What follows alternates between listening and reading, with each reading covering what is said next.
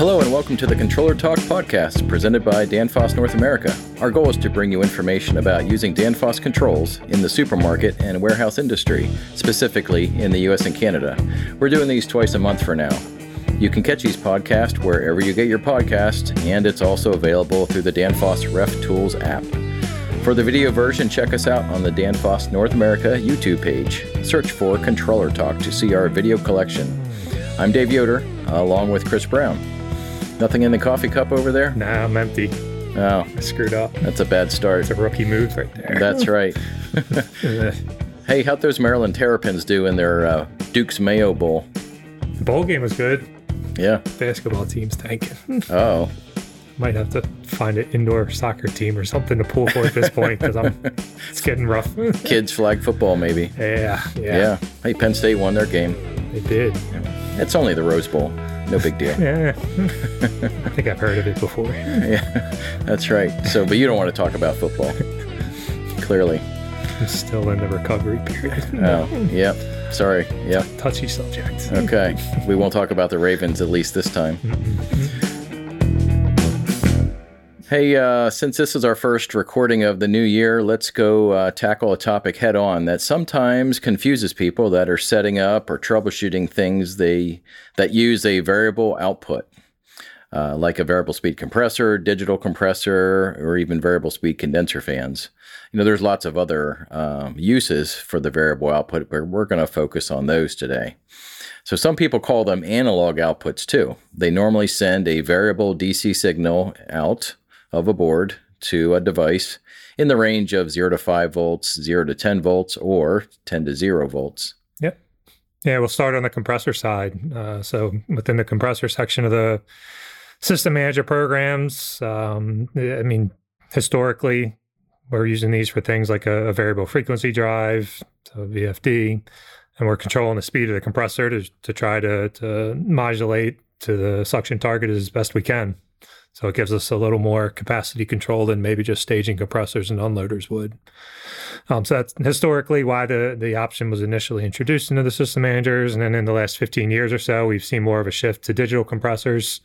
I won't steal the thunder on the manufacturers from you, but I think most guys, if you're listening to this podcast, you've probably seen them, heard them, come across them before. We're dealing with these digital compressors where you're cycling unloader solenoids at a pretty frequent rate. And for us, using this VO option in our program gives us that ability to do that.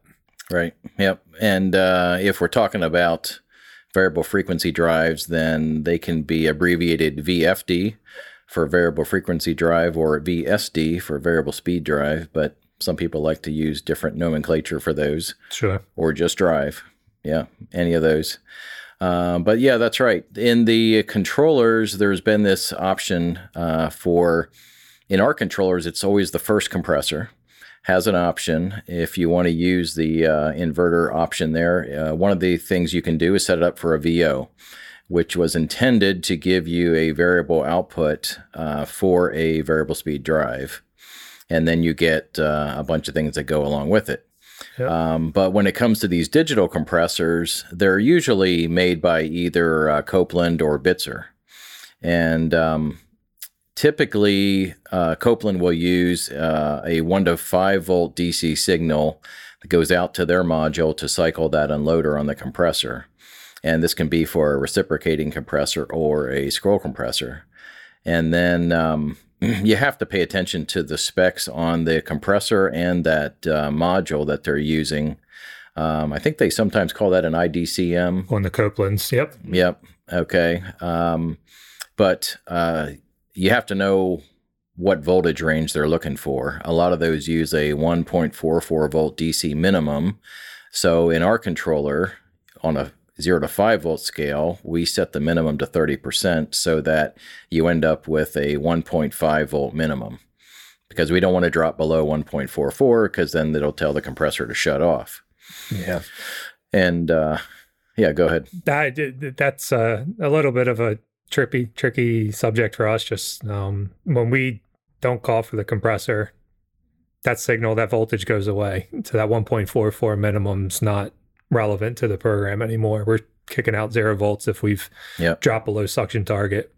that IDCM does trigger the contacts on it as if there was an alarm for a signal loss. So Okay. I think that's something for everybody to keep note of, is the those alarms may not be legitimate coming from the IDCM, the alarm light, and the contact, because it could just be we're just not calling for the compressor because we don't need it. Right, right. Typically, you won't see that because there's always enough load there that it'll call for it. But there are ways around it. We've done some kind of special programming. Agreed. So that it doesn't fall below that. But for the most part, you're going to see 30% as the minimum, so we don't fall below 1.5 volts. And then, of course, we set the 100% maximum at 5 volts. Yeah. So that everything lines up. There is a startup percentage option. What we found is that some of the delays can affect that a little bit, meaning you're always going to get this startup percentage so that when you do start, you start at a certain percentage of how many times you're unloading. But some people like 100%. Some people are okay with 75. Some people are okay at the minimum. But it's kind of customer driven. Yep. And a lot of it has to do with oil, that sort of thing. But some customers like 100%, and then you're safe. And then from what I've seen, it tends to hold at that startup percentage for 12 to 15 seconds. And then it'll start to ramp. And then it can either drop back or speed up. That's right. Yep. Based on the load. But yeah, you have to check the Copeland module part number, because different part numbers on those modules will have different voltage ranges that you want to use. But from what I've seen on the Bitzer, they typically have that 0 to 10 volt signal going out to a Siemens module. But those are usually 0 to 10 volts, but you have to kind of look at the paperwork. Yep.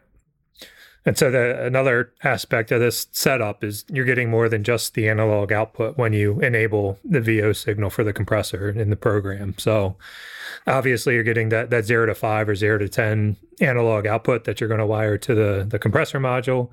But the way that the options were introduced in the program, going back to it originally being linked to a variable frequency drive, is you get some secondary things too. So there's a run relay, a reset relay, and a bypass relay that the controller assumes all those things are part of this setup. Even if you don't physically have them, there's nothing wired to them. The program assumes they're there, and we'll get into a second in how you have to treat that. And then on the input side, it assumes that you have physical wiring from a proof and a fault coming back into a point on an input board on the controller as well, to get some feedback on, again, assuming it's a drive, that it's actually running and that it's running when we want it to. So you get those few additional points that maybe guys, if it's the first time that they've used this option or are troubleshooting these a lot, they may not even know they're relevant, but they're very relevant in how the controller is controlling that analog output signal to the compressor module. So and linking that again to the Copelands and the Bitzers, these are basically, they're not there ever in terms of actually having a physical point. The program needs to think all these things are being used normally. So at a minimum, it needs to think that the proof and the fault are in specific states. So it wants to know that the proof is in an on state and the fault is in an off state before it's going to allow the compressor to run and start to modulate the analog signal. So guys kind of tackle that in different ways. Some guys will just put in an open point that physically exists but has nothing wired to it, and just put in a jumper so that they can ensure that the proof and the fault are always being looked at in the state that they want it to. Some guys will put in fake points, or dummy points we call them, and then they can manually override them through the program so that they go into the state that we need them to go in. That one's just a little more maintenance maybe, because if you ever do a software upgrade, if the database is reloaded somewhere down the line, then those are things you'd have to circle back to and put in place again, or else you might end up in a spot where the analog output's not functional until you take care of that. You'll come across a status sometimes, especially if these things aren't necessarily in the right spot to start, where you can see inverter off for the status in the program. That's just a reflection that the algorithm needs to restart, probably again because of one of those lockout conditions, and you just want to restart the algorithm, that could just be as simple as restarting the controller in that case. Yep. One of the things you can do that I've done, and you probably have as well, is if you have a fault input to play with, normally you want that to be off, but if it does say inverter off and you turn the fault input to manual on for a few seconds and then put it back to off, that will restart the algorithm. And then typically the first thing it does is it has to go through its delays, but it looks at the fault to make sure it's off, and it looks at the proof to make sure it's on, and then it'll start up. Yeah. And then you're good to go. And bypass and reset relays, the same applies there. I didn't really specifically state that, but normally if you just leave those as zeros in the program, if you don't have them, it may not cause issues, especially not right away, but there's the potential there for it too, in case something ever were to happen with those proven faults. So I normally like to stick some fake points in for the bypass and the reset. Okay. So that you don't get stuck in a tough spot there. Yep. So the good news about all this, with this extra fluff that you have to put in to get the compressor running, the good news is that in the latest version of our latest controller, so we're talking about the system manager, the 800A, there is a software package called 3.2.6, and it actually has a working option for the digital compressor. So that means that instead of picking VO, you can go in and pick digital compressor, and then it just gives you an analog output point, and that's all you need. You don't get the extra relays and inputs. Right. And that option's been there for probably close to 6 years now. So yeah, just be careful. If you see it, that doesn't automatically mean you can use it. You want to make sure you got that version that you set in there before you do that. Yeah, you can pick it as much as you want, but it's not going to work, right? Unless you're on a 800A using that latest version. And from what I've seen, some guys are doing upgrades now, and if you have one set up and it's under VO and your digital compressor is working, and you're like, okay, I'm going to clean this up and switch it to a digital compressor, you would expect that you're going to have to put the compressor point back in, put the name back in, turn the history back on for it, and then the controller will take about 10 seconds for it to kind of update itself and then start sending your voltage back out on that point. Yep. Yeah, that's where I was going next. Make sure you jot that point down before you change that option, or else you're going to be fishing for it. Yeah. We've been together too long. You're already in my thoughts. I'm scared. Let's see if we're thinking the same on the condenser side too then. Okay. So yeah, we'll switch gears and kind of finish up with the compressors there, and we'll get into the condenser section now rather. So here we're still talking the analog outputs or variable outputs, and what are we sending the signal to? It could be a number of different options, really. I mean, you could have your traditional one variable frequency drive set up. Some guys will have a bypass panel in play there, which is helpful with some contactors to wire to. But that's maybe the more typical option going back years and years that we used to see. And then you can get into some other more recent options, a mini VFD, which would be a one per motor setup, maybe a pair per motor, one small VFD per pair of motors.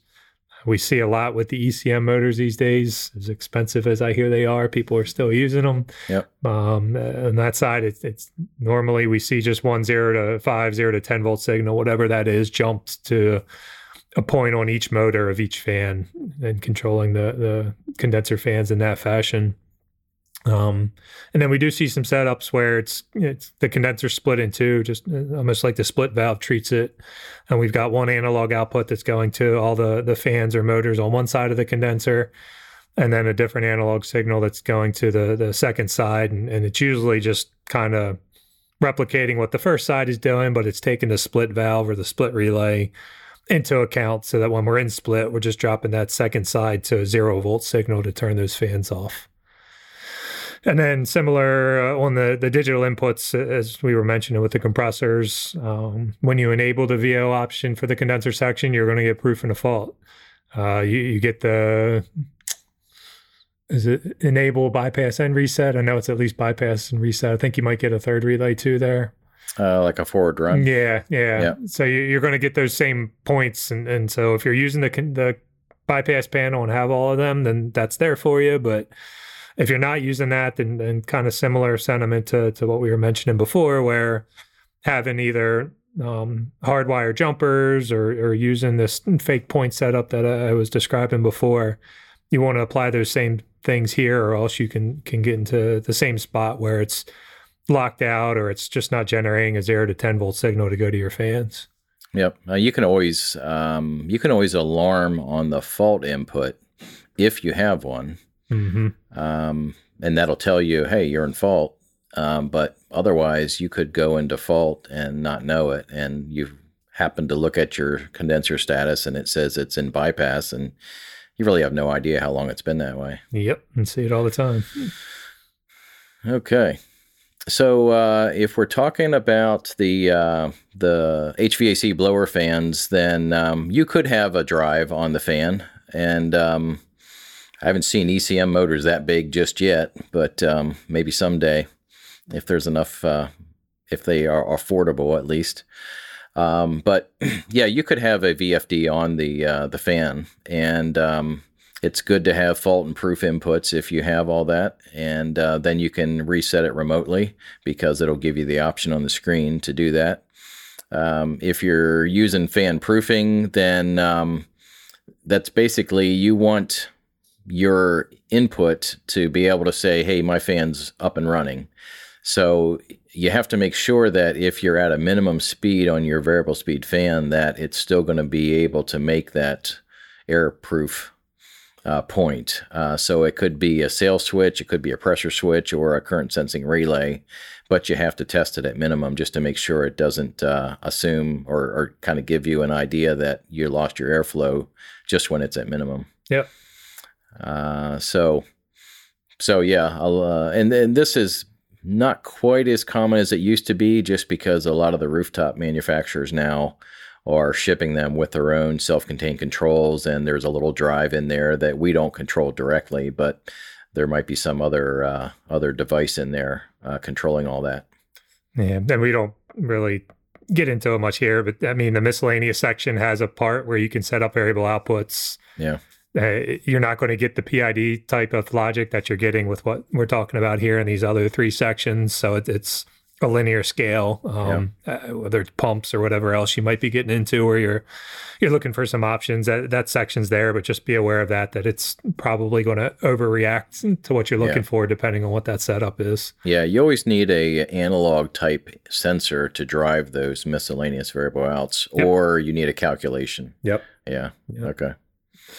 So, I mean, all of this, especially the condenser section, is probably where it comes up a lot in conversation for me. But why are we worrying about all this going to analog outputs? Why aren't we just turning it all on and off, right? It's simple. Let's do it. Keep it simple. Yeah. So we've got something called the cube law, which applies to fans, pump speed, and it's related to the speed versus the power that's being consumed by these pieces of equipment as we modulate them up and down and speed them up and slow them down. So, I mean, just for reference or example, if we take a fan and slow it down from 100% of its max speed, go down to 80%, so a 20% reduction in speed, that results in a 45% reduction in the power that it's consuming. So there's a exponential gain in your power versus your speed by slowing these down.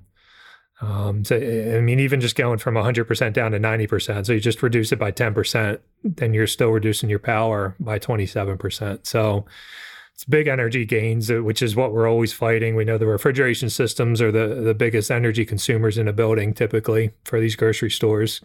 So this is one of the spots that we look at to try to save some energy by offering these algorithms in the controllers. Yeah.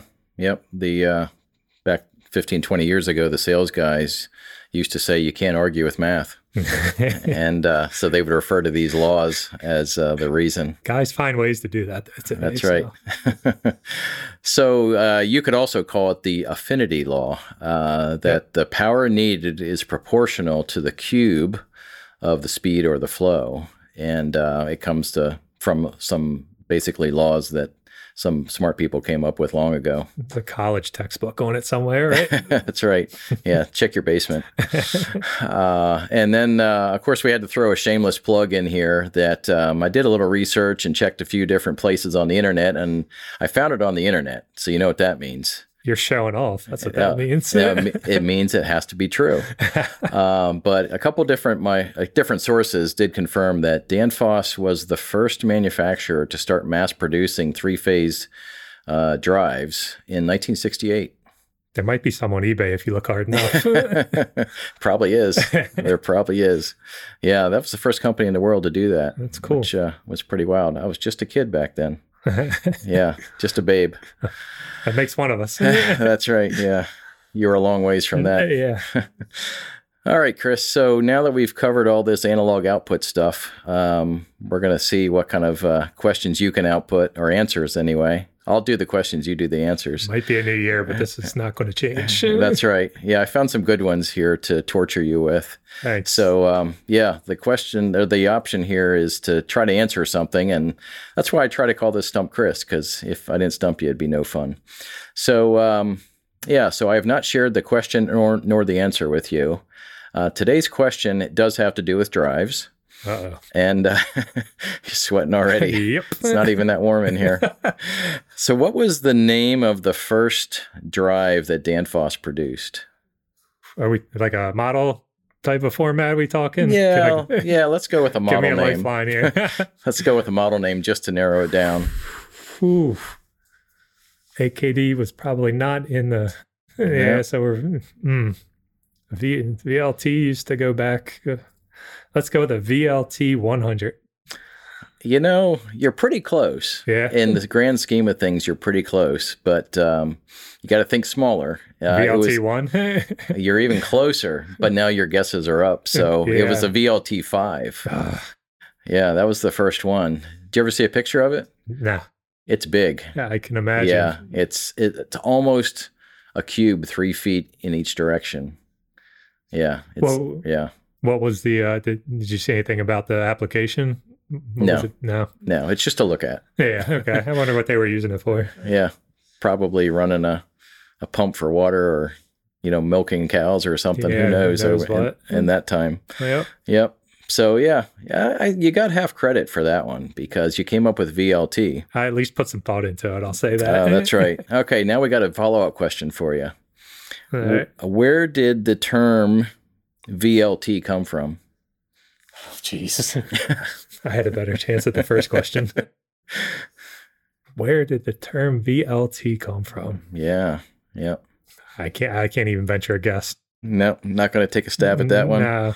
So the Danfoss guys at that time were like, they built this box and they proved it worked. Now they had to come up with a name for it.